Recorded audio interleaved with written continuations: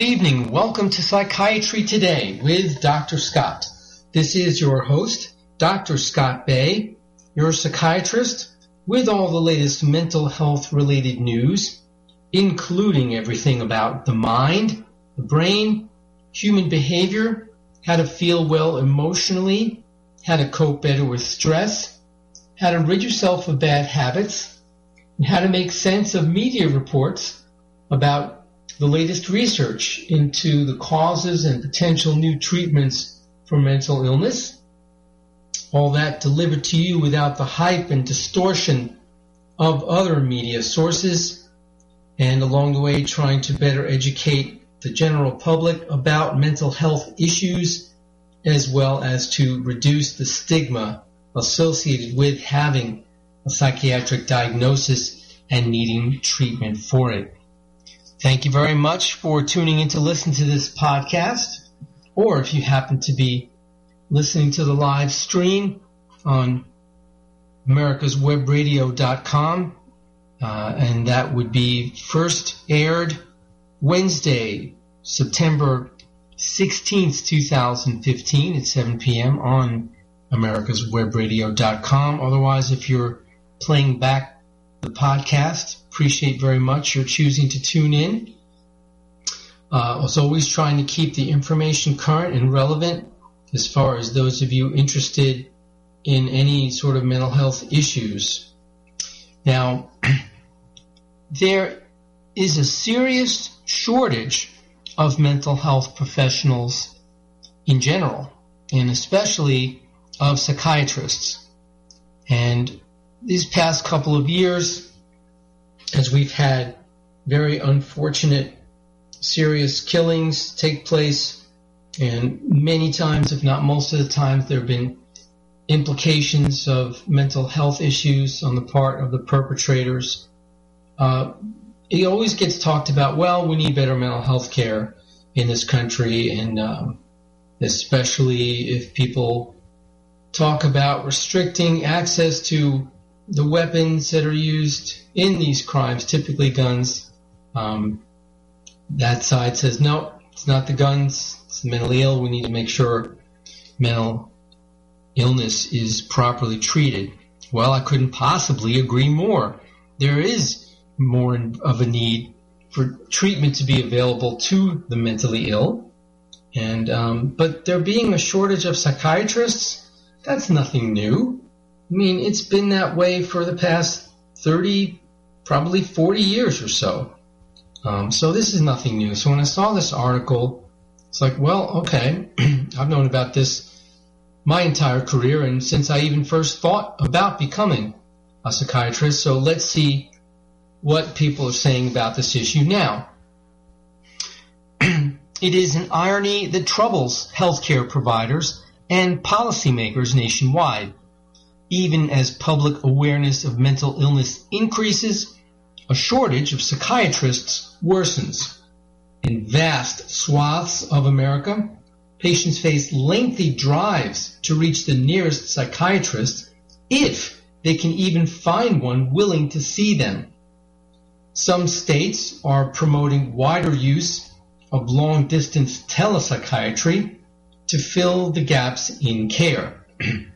Telepsychiatry is when you have a psychiatrist with a webcam or separate monitor on one end, and some non-MD professionals have the patients come to their appointment at a clinic on the other end, also with a camera or monitor, so that the doctor and patient can communicate remotely.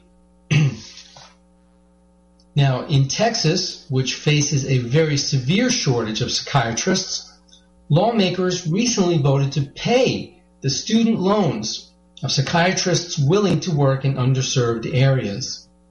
A bill in Congress would forgive student loans for child psychiatrists. Even with such efforts, problems are likely to persist.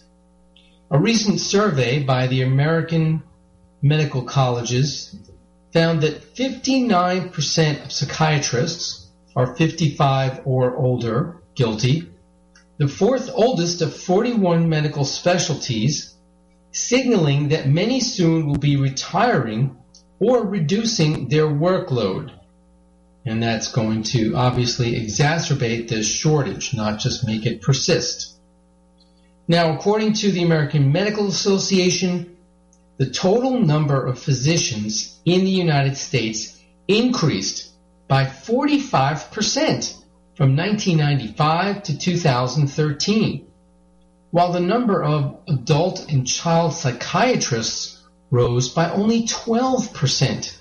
That's less than a third, comparing the different percentages.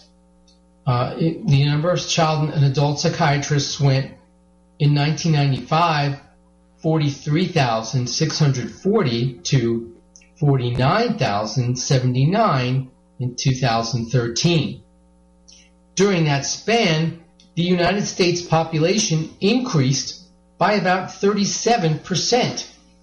Meanwhile, millions more Americans have become eligible for mental health coverage under the Affordable Care Act. Federal health authorities have designated about 4,000 areas in the United States as having a shortage of mental health professionals, areas with more than 30,000 people per psychiatrist. That's just unacceptable. What's behind the shortage of psychiatrists? This is the part of the article I was most interested in. Wanted to see if the reasons had changed at all since I first entered the profession. Dr. Renee Binder, president of the American Psychiatric Association, says the perception of inadequate pay is a factor in discouraging some medical students from choosing psychiatry as a specialty. The latest federal data shows a mean annual wage of $182,700 for psychiatrists, slightly below the mean for general practitioners and 28% below that for surgeons. Now, I know what a lot of you must be thinking. Wow, almost $183,000 on average? I'd love to be able to make that much. What's wrong with that? Well, that obviously is an excellent living, but on the other hand, it's quite low compared to many other medical specialties. And when you consider the just horrific student loan balances that a medical student will graduate with, they're going to look to a specialty that will be more lucrative than that. That's just the reality of how it is. Now, some psychiatrists are switching to a cash-only practice out of frustration with what they view as inadequate reimbursement from government and private health plans. I agree with that. That is true. I'm not a Medicaid provider, so I can't speak to how that reimburses. I don't imagine it's very good. But as far as the other big government health plan, not big government, but government health plan that is big, that would be Medicare, and that actually reimburses quite well. And they Medicare more or less sets the tone for the private commercial insurance carriers. They pretty much follow in lockstep closely around what Medicare pays us. Now, another problem is the paperwork requirements imposed by Medicare and private insurance companies. This interferes with doctors' ability to have the time to just sit with their patients. And so the thinking is there's a need to decrease the administrative burden and increase the compensation. I would have to say, though, that whereas in the past it used to be fairly unique to psychiatry that there was overly burdensome paperwork from having to document the justification for the visits to documenting ongoing treatment plans and so on, most of that has really fallen off and stopped. It's now the exception that we have to go through all that extra paperwork requirement. The biggest burden I think there is in psychiatry, but this is any medical specialty, not just psychiatry, is having to do separate extra authorizations for prescriptions when the insurance company decides they don't want to pay for a medication that the psychiatrist prescribes. To me, that's the most burdensome administrative part, not so much paperwork for the insurance companies for the claims for the visits, and that would include Medicare. Again, I can't speak to Medicaid since I don't work with that. Now, among today's medical students, there is excitement about the scientific developments in psychiatry, but again, still concern about the profession's stature. It is not looked at as prestigiously as other specialties are, and again, the pay levels. Also, there remain issues of stigma around mental disorders. The people who suffer most from that stigma are the patients, but there are still cases where psychiatry is devalued by others in the medical profession. Looking forward, mental health experts identified two primary avenues for addressing the shortage. One is to expand the use of psychiatric telemedicine, enabling psychiatrists to serve more patients in expanded regions, including individuals with limited mobility, such as elderly people and prison inmates. Several states, including South Carolina, North Carolina, and Michigan, have implemented extensive telepsychiatry programs. There is some wariness about foregoing face-to-face interaction with patients to just do it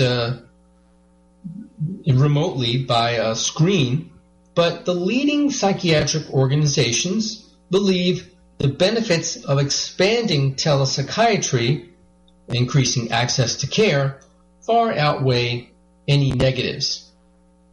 Well, it's time to take our first commercial break. When we come back, we'll finish this discussion about the psychiatry shortage, and I have some of my own thoughts about hesitations about telepsychiatry. You are listening to Psychiatry Today with Dr. Scott. Be right back after this break. The disease of addiction is a life-altering challenge, not just for the person suffering its effects, but also for the family and friends who support and love the one caught in its grasp. What should be the course of treatment? Who is the best person to render treatment? And what is the best place to go for the care that is needed? We know that you want answers to these and many more questions. Call 770-696-9862 and speak to a representative of the Atlanta Healing Center. They can tailor a program specifically designed to address the needs of the person suffering with an addiction, or give you guidance as to where that help may be found. Information is the key, and the trained staff at AHC is here to assist. If you wish, you can also get more information on the website located at www.atlantahealingcenter.com. Affordable health insurance was the promise of Obamacare, but for many, the government mandate caused more problems than it solved. This is Dr. Elena George from Medicine on Call, and I want to tell you about a truly affordable alternative allowed under Obamacare, Liberty HealthShare. Liberty HealthShare bypasses doctor and hospital panels, giving you the freedom to choose. And with a maximum of $500 out-of-pocket per person and 100% coverage up to $1 million per year per occurrence, you can rest assured knowing you and your family are protected. Coverage starts as low as $107 per month and also includes dental, vision, pharmacy, and holistic care. Liberty HealthShare puts you back in charge of your health. Visit them online at libertyoncall.org. Again, for a true affordable alternative to Obamacare, visit libertyoncall.org or call toll-free 1-800-714-6993 today. You're listening to America'sWebRadio.com, the pioneer and leader in chat radio. Thank you for listening. Welcome back to Psychiatry Today with your host, Dr. Scott Bay, your psychiatrist with all the latest mental health-related news. We're talking about the serious shortage of psychiatrists that exists in the United States. One of the proposed solutions is greater use of telepsychiatry, telemedicine, of course, meeting remotely with patients via closed-circuit television or webcam or other such device. Now, even though this would tremendously improve access to care and make up for the terrible shortage of psychiatric specialists, malpractice insurance companies sure don't like this.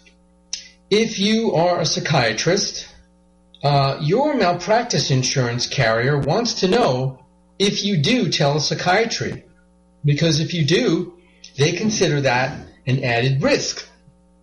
And there's going to be an extra rider on your policy, and you may have to pay higher premiums, or if you're very unlucky, they will not cover you for doing that work. And, this certainly seems to be something that would interfere with needed care and very counterproductive. But I suppose if you are an actuary and looking at things that may go wrong and generate claims as far as malpractice is concerned, then from their point of view, the lack of the face-to-face interaction in the same room renders the interaction less accurate and less of a direct doctor-patient relationship, and therefore more fraught with things going wrong, including negligence, which could lead to malpractice. I have to say I don't agree with that, and I think that some sort of reforms need to be proposed.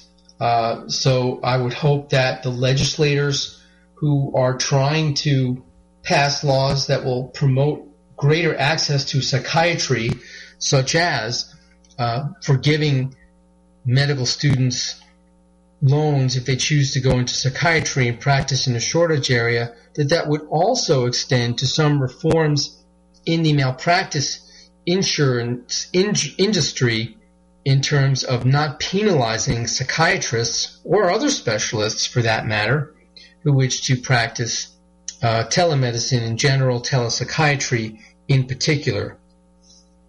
Now, another proposed strategy to address the shortage of psychiatrists is known as collaborative care, in which mental health specialists provide consultation to other healthcare providers. Related to this are ongoing efforts to ensure that primary care physicians have solid training in mental health so they can handle some straightforward cases themselves and make proper referrals for more complex cases. Well, that's the key right there. If this model is going to work, then they have to have the training and expertise to be able to handle the fairly simple, straightforward, not complex cases. And that's unfortunately presuming a lot. No offense to some of my primary care colleagues. And then, okay, so let's say they successfully identify a more complex case that they can't or should not try to handle, and want to refer that patient to a psychiatric specialist. Well, again, they're going to run into the same problem, that there will be too few psychiatrists to handle the extra load. Collaborative care may have some promise, provided that the non-psychiatrists, whether doctors, nurse practitioners, counselors, or social workers, receive specialized training. The general principle is to enable them to practice to the ceiling of their expertise. In contrast to these calls for collaboration, there is continuing friction over whether America's psychologists, if properly trained, should have the same authority as psychiatrists to prescribe psychiatric medication. 3 states, New Mexico, Louisiana, and Illinois, have granted this authority to qualified psychologists. But fierce opposition from psychiatric groups has blocked such moves in other states. Now, let me explain this for some of you who may not be familiar with it. Illinois, Louisiana, and New Mexico have actually made it legal for psychologists to prescribe psychiatric drugs to patients. These are people who do not have a medical degree. They have not gone to medical school. They are not MDs. They have advanced doctoral degrees, so they are a PhD doctor, not an MD doctor, and they're prescribing medicine just like someone who went through 4 years of medical school by taking, a class for several months or at most a year, if that. Now, I make no bones about the fact that I'm a psychiatrist, so of course I'm going to be biased about this. I'm not, trying to hide that. But again, in my opinion, if you're letting basically a layperson in terms of no medical training or background prescribe psychiatric drugs merely because they've had several months of training and because they're certainly familiar with the symptoms and the diagnoses of mental illness, I think this is dangerous, wrong-headed. I do not think this is a good way to solve the mental health shortage. I think that a better situation would be to utilize the skills of psychologists in terms of identifying patients who are in great need and contacting psychiatrists to see these patients, maybe through telepsychiatry or other means.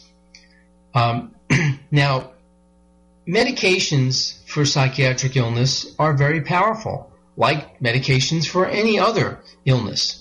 And people can die from them if they have side effects or complications, or there are adverse interactions with other prescription or over-the-counter medications that they're taking. You definitely need a medical background to prescribe them effectively. Psychologist Daniel Abrahamson, who heads the American Psychological Association's State Advocacy Office, says such fears are not based on the facts, and he cites the lack of problems in the 3 states that eased restrictions. He said the psychologists who would obtain prescription authority have extensive training in assessing and treating mental illness, and that's true, and that they would help address the unmet needs for psychiatric medication. He says it would behoove everybody to work together.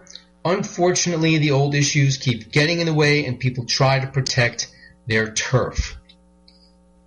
Sorry, but I think letting someone who's not trained as a physician prescribe medication is not a good idea, and I think claiming so is not just a question of a turf battle. Now, geographically, the distribution of psychiatrists across the United States is very uneven. According to AMN Healthcare, a healthcare staffing company, Massachusetts, Rhode Island, Vermont, Connecticut, and New York have more than 15 psychiatrists per 100,000 people, while Wyoming, Texas, Iowa, Mississippi, Indiana, Nevada, and Idaho have fewer than 6. In Texas, about 200 of the 254 counties are designated as lacking enough psychiatrists. The Department of Veterans Affairs is among many health providers struggling with a psychiatrist shortage. Last year, the Associated Press chronicled the story of Nick D'Amico, a troubled Army veteran in Texas who had difficulty finding a VA psychiatrist who could adjust his medication. According to his mother, he was told there would be a 6-month wait for a teleconference with a VA psychiatrist in New Mexico. The appointment was still 2 months away when D'Amico killed himself by driving off a cliff. Earlier this year, seeking to curb military suicides, Congress enacted a bill offering financial incentives to psychiatrists who agreed to work for the VA. broader bipartisan bills have recently been introduced in each chamber of Congress seeking to address the psychiatrist shortage as part of an overall strengthening of mental health care. We simply don't have enough people who are professionally trained, said Representative Tim Murphy, a Pennsylvania Republican, who remains active as a psychologist and is lead sponsor of the House bill. His measure would, among other steps, help child psychiatrists pay off their student loans and promote wider use of telepsychiatry. Why the extra attention to child psychiatrists, you may ask? Well, they've always been in even worse shortage than psychiatrists in general. Back when I was first entering the profession in the late 80s, we were told that we should go into child psychiatry because there was a tremendous shortage, and that still is the case to this day. Now, the workforce shortage, unfortunately, is here to stay, and it will necessitate having to do business differently. The way it is now, people with the right insurance who happen to knock on the right door at the right time will get seen, but they may not be the ones most in need. And I think that's true, but again, I don't think having non-physicians prescribe medicine is a solution that can only lead to dangerous outcomes. And furthermore, the collaborative care is going to need a lot more work if that's going to prove beneficial. Hopefully there'll be greater access to telepsychiatry without the malpractice insurance companies interfering with access to it and making it more expensive for psychiatrists to do it, and therefore discouraging more psychiatrists to do it. I'm pretty convinced that if it were not frowned upon by the malpractice companies and we were allowed to do it without having to pay higher premiums or have an extra rider on our policy, that more of us would do it, perhaps even myself. All right, well, that's going to bring us to another commercial break. We'll be right back with more mental health-related news. You're listening to Psychiatry Today with Dr. Scott. The Docs for Patient Care Foundation is your way to join the fight and become a member of an organization created by doctors for patients, dedicated to fighting for your healthcare freedom and preserving the doctor-patient relationship. Get a pen and paper. Write down docs4patientcarefoundation.org. That's DOCS, the number 4, patientcarefoundation.org. Go to our site and please make a generous tax-deductible donation and join the fight today. Thank you. Perhaps you are struggling to cope with the disease of addiction. If not, you probably know a family member or friend that needs help in battling the cravings and the personal and professional damage done by the effects of drugs or alcohol. Get a pen and paper and be ready to write down the following. These are the issues that the trained staff at the Atlanta Healing Center address and treat every day. Their doctors and counselors with over 40 years of practice in the field of addiction can treat the suffering individual in a thoughtful, compassionate, and experienced manner and guide him or her along the path to recovery. So call 770-696-9862 and speak to a knowledgeable staff member about how you or your loved one can be helped to enjoy a better and healthier life. More information is also available on the website at www.atlantahealingcenter.com. Did you miss a show that you really wanted to hear? All of our programs are available for download on americaswebradio.com and on iTunes. You can listen to your favorite programs on americaswebradio.com anytime you like. You're listening to americaswebradio.com, the pioneer and leader in chat radio. Thank you for listening. Welcome back to Psychiatry Today with your host, Dr. Scott Bay. Now I'm going to spend some time talking about work-life balance and the importance of setting aside time for rest, relaxation, and leisure, recharging your batteries. if you're a long-time listener to this podcast, you know that occasionally I'll pay attention to stress in the workplace issues. And I do have a couple of articles related to that. But first, this article in a recent issue of the Atlanta Journal and Constitution caught my eye. The title of the article is downtime necessary or just waste of time? And I thought to myself, really? We have to debate this? That's just incredible to me, that people would just say, oh, downtime is not necessary? It's just a waste of time? Really? And then the subtitle is Restorative Time Spent Away from the Grind Has Value, Experts Say. So I said, wow, I can't wait to hear what the experts have to say about this. Actually, the article appeared in the Atlanta Journal-Constitution, but it comes from the Chicago Tribune. And it says that there's a thin line between downtime and wasting time. We're inundated with statistics and stories about how we're all overscheduled and under-rested. Busyness, described as both a virtue and an epidemic, inspires countless blog posts and a healthy number of books. Busyness, B-U-S-Y-N-E-S-S, just being too busy. Always behind and always late, with one more thing and one more thing and one more thing to do before rushing out the door. Washington Post reporter Bridget Schulte writes in Overwhelmed, Work, Love, and Play When No One Has the Time. It's a 2014 book widely heralded as a must-read. Wow.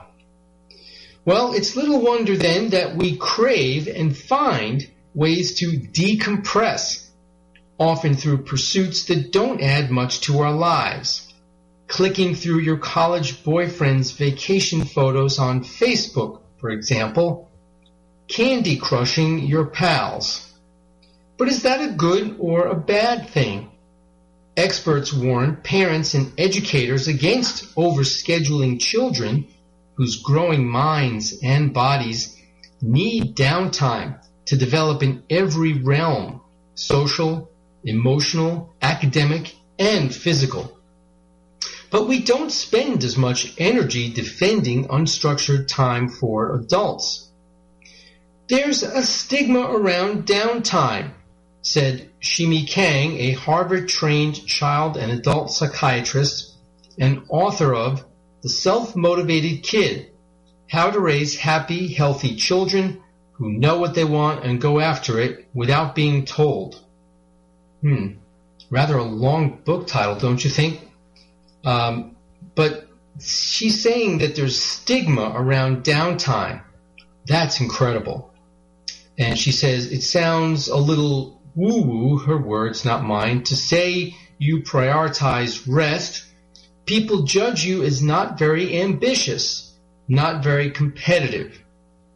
In truth, Kang said, restorative downtime is critical for our mental and physical health. My reaction to that is, we need so-called mental health experts to tell us that? She goes on to say, breaks are moments of breakthroughs.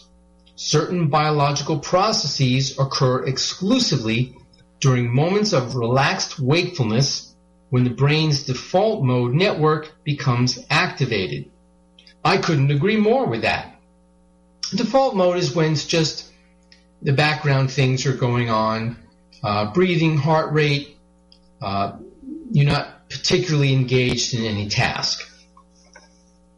Now, productivity, problem solving, attention, creativity, and a moral compass are all strengthened and improved when our bodies have a chance to rest, she says.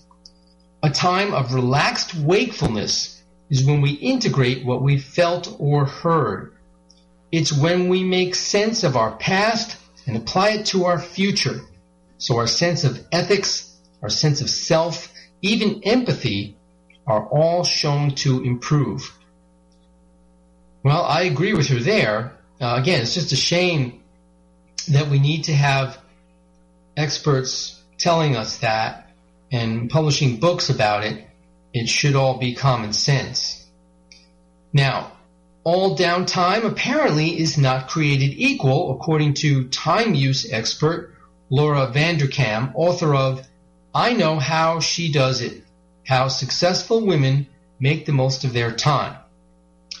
She says there's a big difference between consciously doing nothing versus actually wasting time. Wasting time is spending it on things that aren't particularly meaningful or even enjoyable to you. So, for example, surfing channels for an hour is wasting time. Watching an episode or two of your favorite show, on the other hand, is healthy downtime.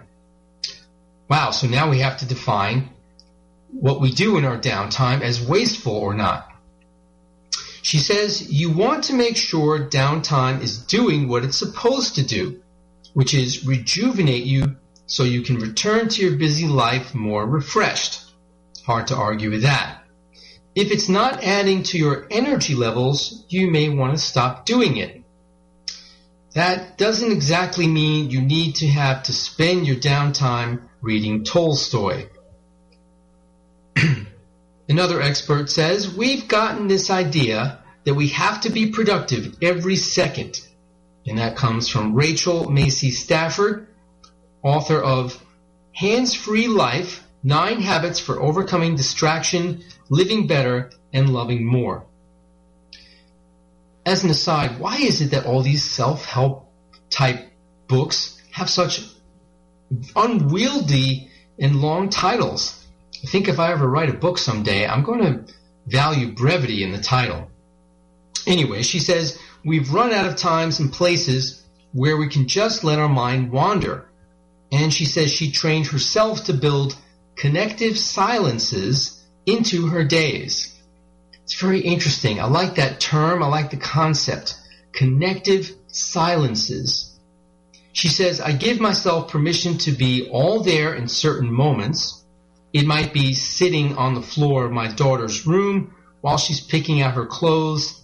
Instead of scurrying around picking up her mess, I'm thinking about how the carpet feels, how my breathing sounds, looking at her face and taking in her freckles. It's almost a meditative experience. That does sound rather nice. And again, the idea of connective silences, I haven't read her book and the article doesn't say, but to me, that evokes having just some quiet downtime in between the noisier, busier times of your day. That does sound like it should be restful and restorative, doesn't it? Now, there should be more medical practitioners weighing in on the need for downtime. I agree with that, but I say it's a shame that that has to be the case.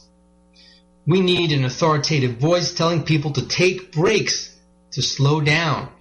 Again, I agree with that. It's a shame it has to be that way. Kang says her patients often tell her they don't have time to build rest into their lives. Really? I don't have time to rest? That's pretty sad. Well, here's a ready answer. Kang tells people, then you're too busy for optimal health. You're too busy to perform optimally. Too busy to be brilliant, to be the best athlete, to be the best CEO, writer, homemaker, whatever it is you're trying to achieve. Because you need rest to do all of those things.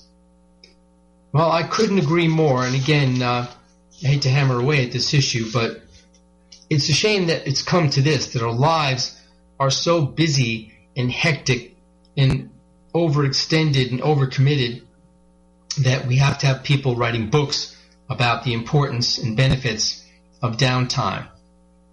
But I couldn't agree more about the last point that unless you're taking some quality downtime at times, it's not going to allow you to be your best at whatever it is you're doing that you're spending too much time on at the expense of any free time. if you let your brain rest and relax and recharge and take a break from whatever it is that you're working on so furiously, then what happens is all the things that you're thinking and working on kind of percolate on their own pretty much outside your awareness.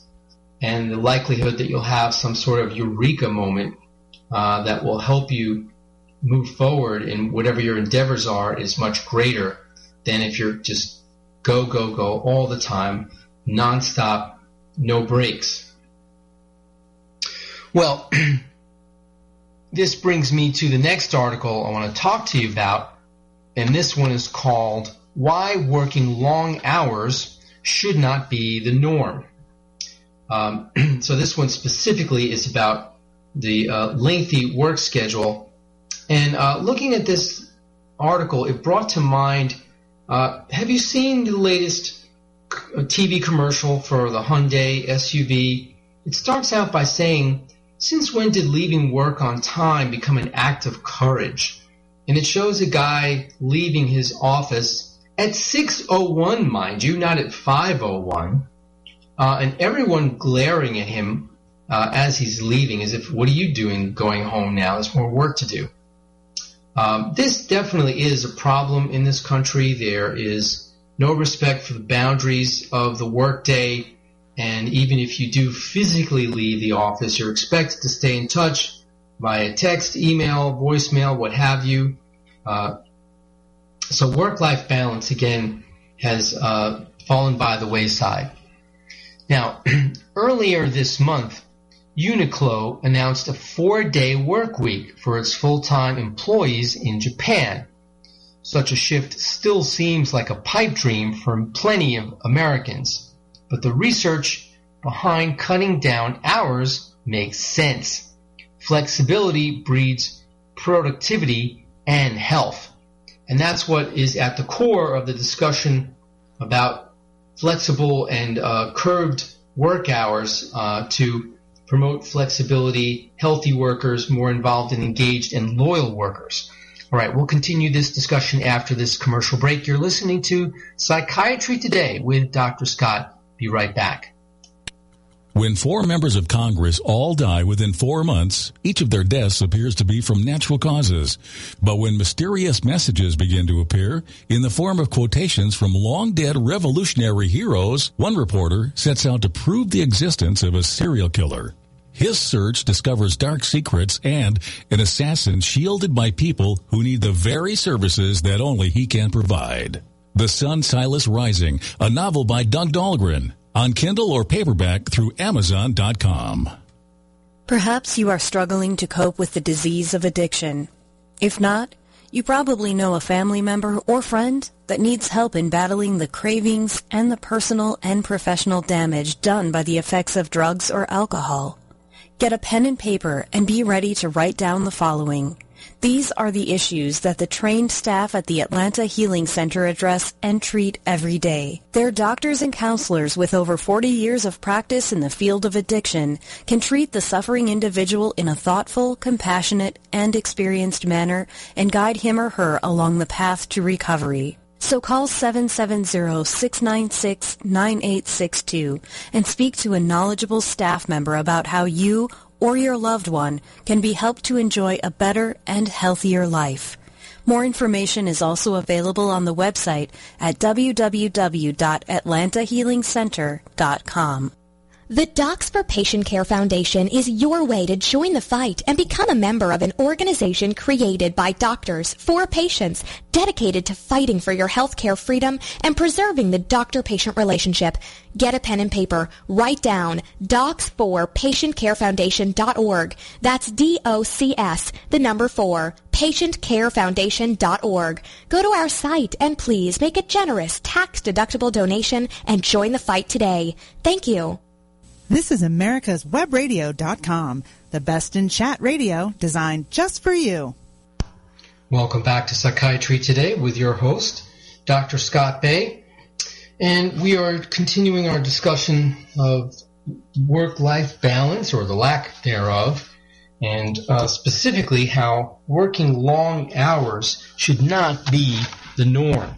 Now, according to past studies from the Finnish Institute of Occupational Health, as reported in the Harvard Business Review, overwork and the stress that comes with long hours can lead to impaired sleep, depression, heavy drinking, diabetes, and more.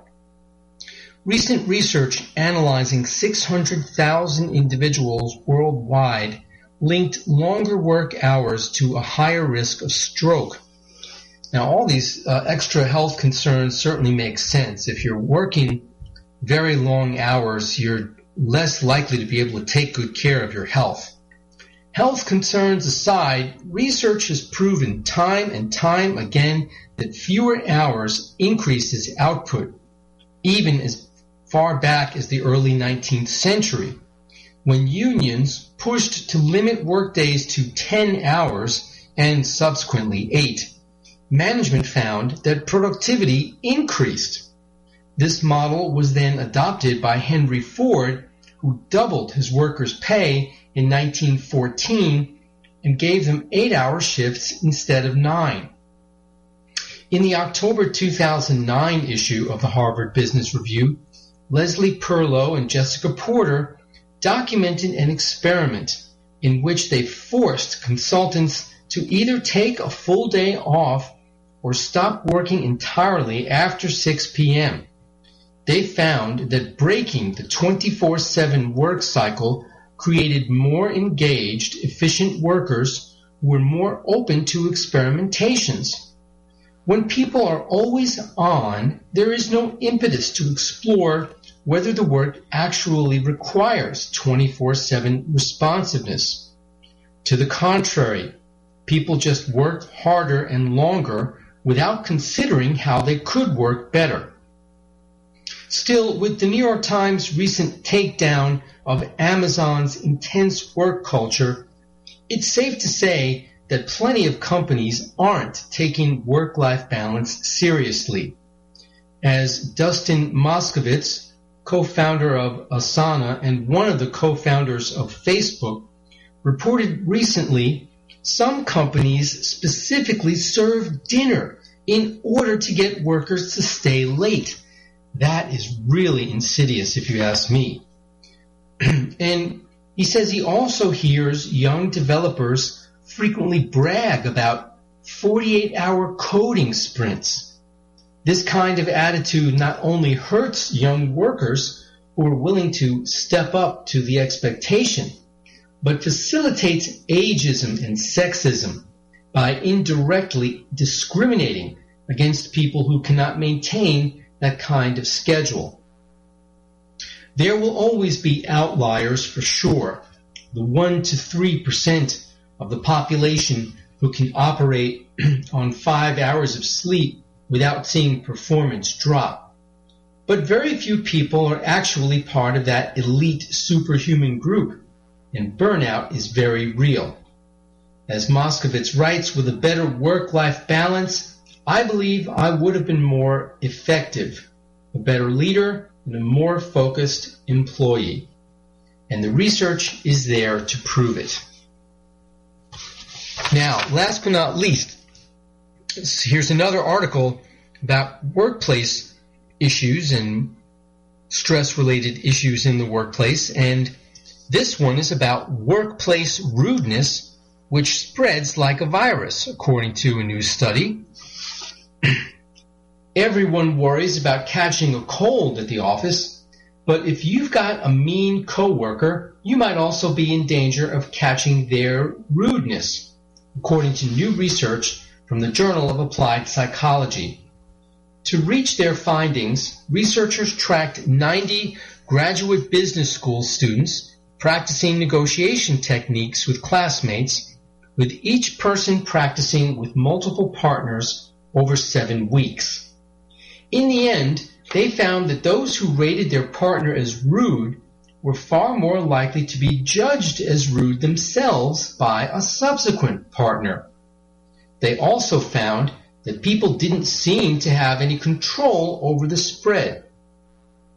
What they found in this study is that the contagious effect is based on an automatic cognitive mechanism, Automatic meaning it happens somewhere in the subconscious part of your brain, so you don't know it's happening and can't do much to stop it.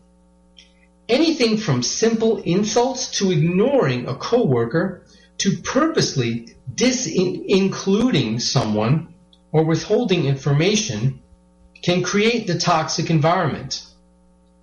This happens because experiences with rudeness leave a much bigger impression on us than you might think. When someone is rude to you, the experience creates a bias toward future experiences. For example, if your coworker made a snarky comment about how much you eat for lunch that you just can't let go, simply entering the kitchen where the snub occurred can make you more likely to be rude to someone else. Even just witnessing rude behavior directed at someone else seemed to have the same effect in further experiments included in the paper. Well, what can you do about this contagion of rudeness in the workplace? Chances are you've dealt with this issue. A whopping 98% of workers have experienced workplace rudeness, with 50% of people experiencing these behaviors at least weekly, according to the study. You can't do much about unconscious bias, but you can, of course, make an effort not to be rude in the first place. Another thing you can do is communicate as clearly as possible. Study results suggest that what is happening is that prior rudeness is biasing people's interpretation of future events toward rudeness. In order for a bias to have an effect, there must be ambiguity in the message. Messages that are completely clear won't be subject to bias. Now, here's a wonderful example to illustrate this otherwise esoteric-sounding point. And they use an example of a coworker saying, "Hey, nice shoes." Now, believe it or not, there's a number of ways that comment can be interpreted. Was it a compliment or some kind of backhanded insult? Think about it. Could be taken different ways depending on the context and whatever else was going on between these two folks in the past. People who have been on the receiving end of rudeness will typically tend to interpret it as such.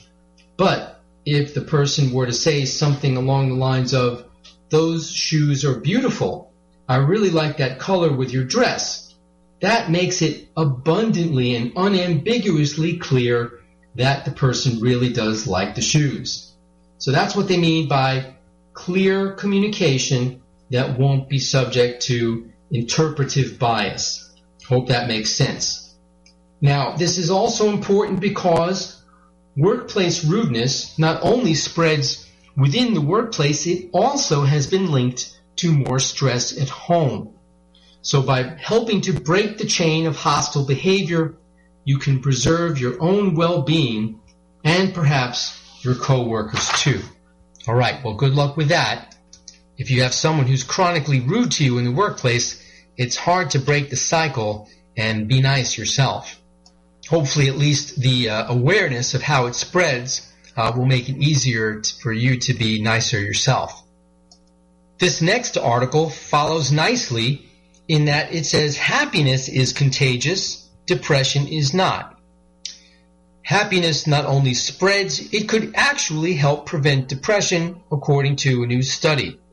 Depression is not contagious, according to the new study, but happiness is more likely to spread between friends, and the results from the study may help remove some of the stigma surrounding depression. The World Health Organization estimates that 350 million people worldwide are currently living with depression. Preliminary studies have now shown that social support and friendships may be a major factor in lifting you out of a diagnosed funk. Thanks to a detailed study, we have some of the first empirical evidence that happiness is contagious and that those who befriend depressed people are not in danger of becoming depressed themselves. This is very positive. It could help reduce the stigma that depressed people feel. Researchers examined data from over 2,000 teenagers who had reported their network of friendships and answered questions about their levels of happiness as part of an earlier research project. Based on the survey results, the scientists classified each student into either a low mood or depressed category or a healthy mood or not depressed category. Then they mapped out friendships and ran computer simulations to determine whether happiness and sadness spread between friends like an infectious disease. It's actually fascinating to see how they applied the same models to this situation as they do with infectious diseases. This is what epidemiologists do. The result? Depression is not contagious. Meanwhile, happiness not only spreads, it may prevent and even help people recover from depression. The model suggests that teens with 5 or more happy friends have half the probability of suffering from depression over a 6 to 12 month period than teens with no healthy mood friends. And adolescents with 10 healthy friends have more than double the probability of recovering from depressive symptoms. It could be that having a stronger social network is an effective way to treat depression. Since the study suggests teens are not at risk of catching depression from their friends, and having happy friends may prevent or even pull teens out of depression, researchers stress that it is important to promote any friendship between adolescents. Friendship is a win-win, the study says. It can't hurt, but it may be both protective and curative. If we enable friendship to develop among adolescents, for example, providing youth clubs, each adolescent is more likely to have enough friends with healthy mood to have a protective effect. This would reduce the prevalence of depression. And I think this also makes a very good argument for working hard to combat bullying and peer abuse among adolescents. Well, that's going to wrap it up for tonight's show. I hope that you enjoyed the information that I enjoyed bringing to you and found it informative. And I hope that until we get together next week, you have a wonderful, stress-free week. But if not, then you need to call Dr. Scott. Good night, and thanks for listening. This is AmericasWebRadio.com, the best in chat radio designed just for you.